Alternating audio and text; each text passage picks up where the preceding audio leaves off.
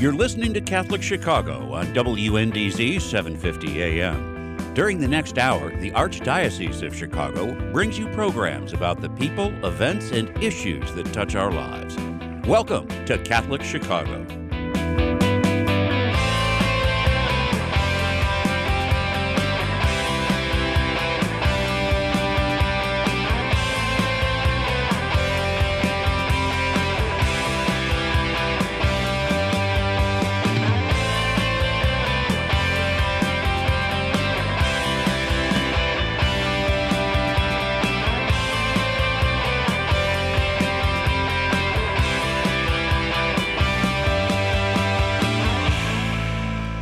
Welcome, everybody, and welcome to our show this morning on this beautiful Monday morning after kind of a rough night for many people. We had some real bad storms here in Chicago, but hopefully people are okay, and there's not too much damage. I understand there's a little bit of damage in the western suburbs, but we will make do, and with this day, the day after Father's Day. So a belated Happy Father's Day to everybody out there. And thanks for listening to the program this morning. We have a very interesting program, we hope, for you today. This first program after the legislative session has ended. But nevertheless, we still have a lot of issues to discuss, even though the legislature is not going, at least as of right now today. So let's go over the lineup today, if we could. We have a very interesting guest. The first guest of the program is going to be Deacon Ernie Martinez. He is a law enforcement officer in the Denver, Colorado area, and who was very involved with the effort to oppose legalization of marijuana a couple years ago out in Colorado, as we were here, both unsuccessful. But we wanted to take a little bit of time and talk about the legalization and the impacts it's had on communities. What jogged our memories here was a recent newspaper story about the black market for marijuana and how it surpassed the legal market. And anyway, we're going to bring Ernie on here in just a second. After that, we're going to jump to a victory we had. We're going to talk about the legislative session. Back last year, we were successful in defending the scholarship tax credit. And with us, I think we'll be in studio, is Anthony Holter, who is the president of Empower Illinois. And after that, about 8:40 or so, we're going to talk to Barbara Lyons. Barbara is with Physicians Against Suicide, and she is going to be talking about physician-assisted suicide throughout the country, what's going on in Illinois and elsewhere across the country. And then finally, we're going to talk about some immigration issues, some issues pending at the federal level. We'll bring two guests in to talk about that. But what I want to do then is jump back to the topic du jour, the first leadoff, if you will. We'll be talking with Ernie Martinez. He is a deacon of the Catholic Church out in the Diocese of Colorado. Ernie, you with us? I am. Hey, good morning. Good morning. There you are. I can actually see you. Wow, I didn't know we were going to do this so up close and personal. I didn't either. Yeah. And you were dressed for the occasion like I am. Ernie, thanks for taking some time here this morning. And what we're going to talk about a little bit is, you were involved, I know you're a law enforcement officer, also a deacon with the church, talking about, it seems to me that you legalized marijuana a couple years before Illinois did, and Illinois did it about 2 years ago. And your experience out there is sort of leading ours. I think we talked the other day that it looks like there's a recent news story, and it seems like the legalization of marijuana has not led to some of the outcomes that were promised by those who passed the bill.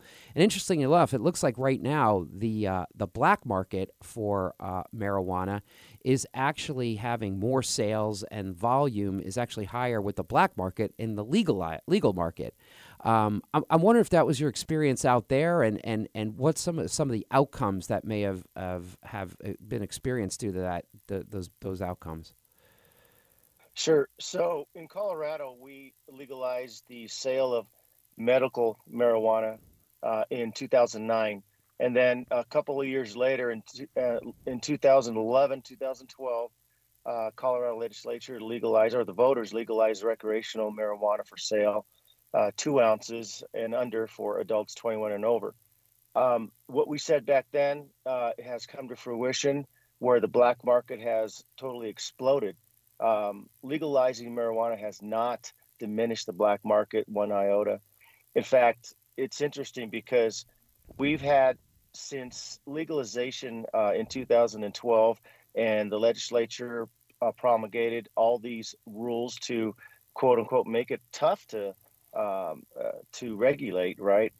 We've had almost 8 tons of marijuana that we've seized in drug investigations. So that's from the black market itself. We've had had over 68,000 marijuana plants that have been seized as well. So not only just tons of marijuana that were for sale on the streets of Denver outside of dispensaries, legalized dispensaries, but 68,000 plants seized.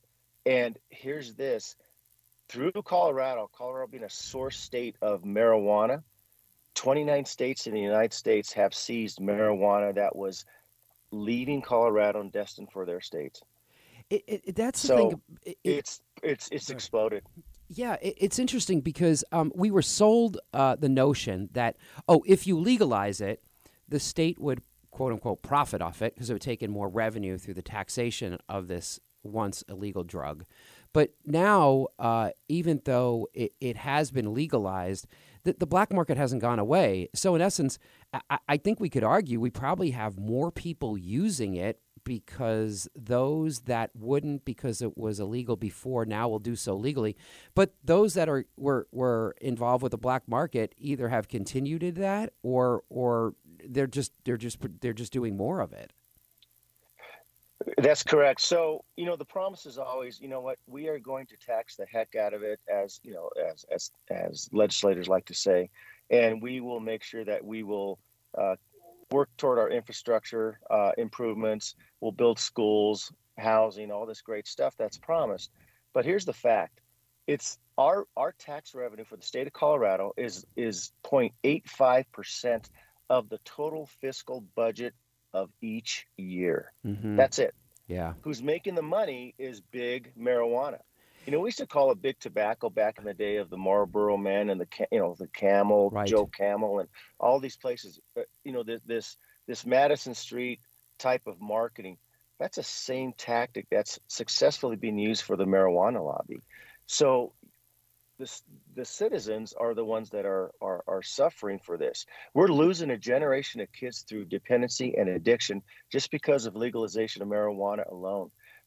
A friend of mine, Dr. Christian Thurstone, he is the attending psychiatrist for juvenile addiction and dependency at Denver Health Medical Center. And since 2012, he has seen an upward departure of juveniles 18 and under presenting themselves with addiction and dependency issues over this last almost decade now of legalization in Colorado. You said a lot there. One of the things I want to pick up on is the corporate influence here. We're a couple years behind you in Illinois is a couple years behind Colorado in legalization. I think we did it 2 years ago. It's been interesting to observe the issues that have been developing after legalization. The legislature has spent an inordinate amount of time. They just passed what you want to call cleanup legislation. They've been working on this forever. And the issue Right. that they've been trying to address is, I just find this fascinating, that the complaint has been that not enough of the dispensary licenses have gone to minority-owned businesses. So they wanted to change the law such that the corporations that currently held licenses when we were just doing medical, they got all when Illinois went to legal, they got all the licenses. And one of the things that they had promised here in Illinois is that minorities, mostly blacks and Latinos, were going to be able to get the licenses for the sale of legalized marijuana so they could profit off it. It was sold as like an economic development thing. And now they say they've addressed that. But my fear now is that's not going to happen. I think what's going to happen is what you started talking about, which is you're going to see large corporations like we saw when we were kids. The large tobacco companies going in. I think what you're going to see is they're going to start gobbling up these smaller dispensaries, and you're going to have the corporatization of legalized marijuana going on all over the country. That's my fear. And that is a fear that is coming to fruition. The unfortunate thing is these types of laws, and they are laws that our elected officials are pushing through state legislatures. they're totally reckless. And they're reckless from the point of the addiction and the violent crime that occurs in minority communities is real. And it has increased over the last several years. A lot of factors for that. And then you add this illegal substance that was illegal, marijuana, that's highly addictive. It's not your Cheech and Chong marijuana from the late 60s, early 70s with 3% THC at most. The marijuana that's manufactured in the United States now has been tested at least 38 to 40% THC just for smokable marijuana.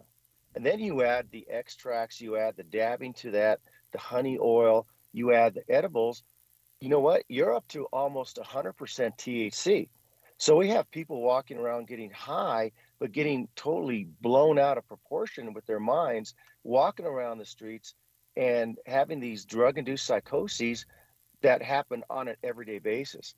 And those happen also in the minority community. So I think it's totally ironic to push ownership of illegal drugs that hurt the minority community, which I am part of. And the unfortunate thing is we're starting to see this entire generation, this entire plan exacerbating our education system, our traffic fatalities and impaired driving. Marijuana use for youth has increased over 30% this last decade for kids 12 and under, or 12 and older, I'm sorry. It's I don't want to say it's Armageddon, but it's truly bad. And as a police officer I'm in my 38th year, I'm still active. And I'm a deacon of the Catholic Church. I see it throughout the entire fabric of society.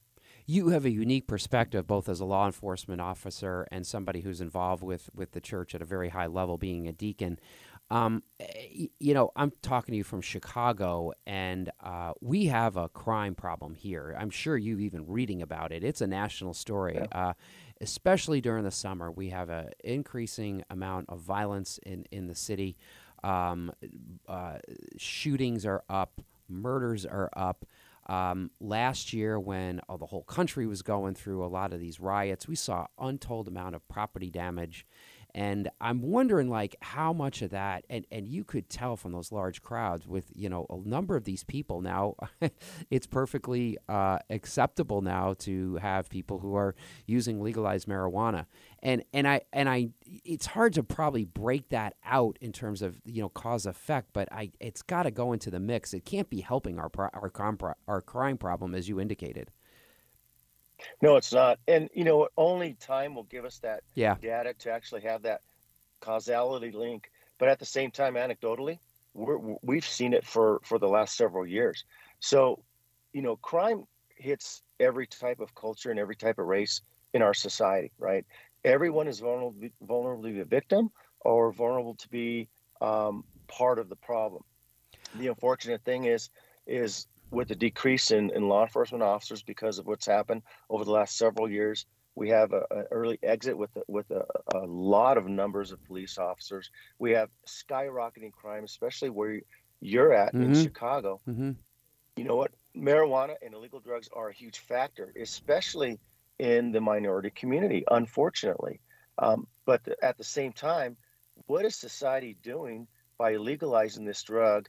Because the only people that are making money on this thing, the only people that are making money off the addiction in the backs of those vulnerable people who have those types of dependency issues are big marijuana. So these are these large corporations, as you attested to, like Altria, who has already started to trademark some of these unique names that marijuana products have, and getting ready for a federal move to push legalization across all 50 United States. It's a really bad track we're on, and that's one of the reasons we want to talk about it today. Is I don't know if we can reverse the legalization in states like Colorado and Illinois and some others. I would hope we could, but if we can, I would hope at least we could stem the legalization movement, because, as you well know, there is legislation introduced in Congress to legalize it nationally. It doesn't have a lot of support yet. But like you said, look what's going on in Colorado. Look what's coming to Illinois. Once the corporate influence starts getting in there, and we know that leads to a significant amount of political action committee donations. They are very sophisticated, not only in the marketing, but in the political activity. And so we really want to do what we can to stem the movement on the nationalization or the legalization of this throughout the country, because I really fear it's bad enough in cities like Chicago and in Denver and elsewhere. In Oregon, I think that started this. That I think you could see legalization of marijuana would really have a detrimental effect on, like you said, the kids, et cetera. I find it interesting, too. One more point is that in Illinois, when we did this, there was a lot of talk about how much money would be coming in through state tax revenue sources to help like behavioral health and people who are addicted and that kind of thing. I'm curious, in Colorado, did they do the same thing there? And have you seen any effect from those funding of those programs? Because I don't think we've seen it much here. Yeah. So one of the most lacking things in this whole mess is treatment for addictions and dependencies. One of the other factors is education on how bad marijuana and strong marijuana is. The promises have been made like that, and it's this template, the template that every state is using. We have, like I stated before, less than 1% of our annual tax revenue for the state of Colorado comes from marijuana sales. The rest goes to the actual people who are making, cultivating, and owning these businesses. The fact is in a 7-year average from like 2013 to 2019, since legalization, we've had exposures of marijuana to babies, right? Drug-induced environments in apartments and condos, in houses and rental houses.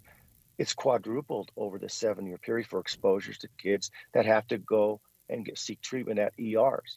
Treatment for all ages has increased. So, these victims are kids. It's not responsible use of adults using marijuana. And the unfortunate thing is we're starting to see all these types of ripple effects that affect. I was an undercover narc for years, part of my career. And, you go in these houses and undercover operations and you see the squalor that people live in.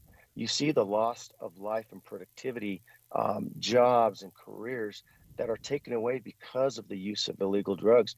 And marijuana is definitely part of it. It's not this benign drug that's been pushed by Hollywood and society over the last 10 years. It is a truly addictive, almost LSD type of drug.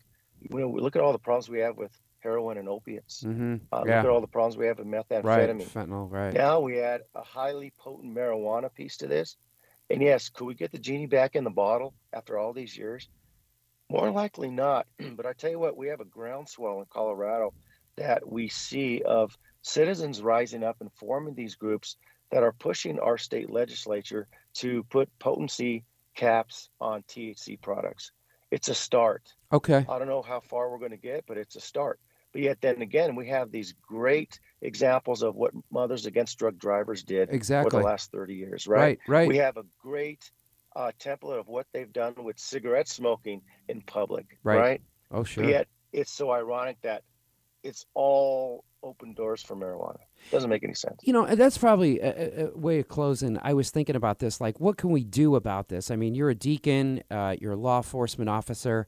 You have a bit of a platform. I mean, you have something, and maybe that's the best thing we can do for now is focus on like the next best step, which would be, could we get potency caps? Could we get concerns about addiction and lack of funding for treatment, for addiction treatment? Maybe that's the best thing to do for now.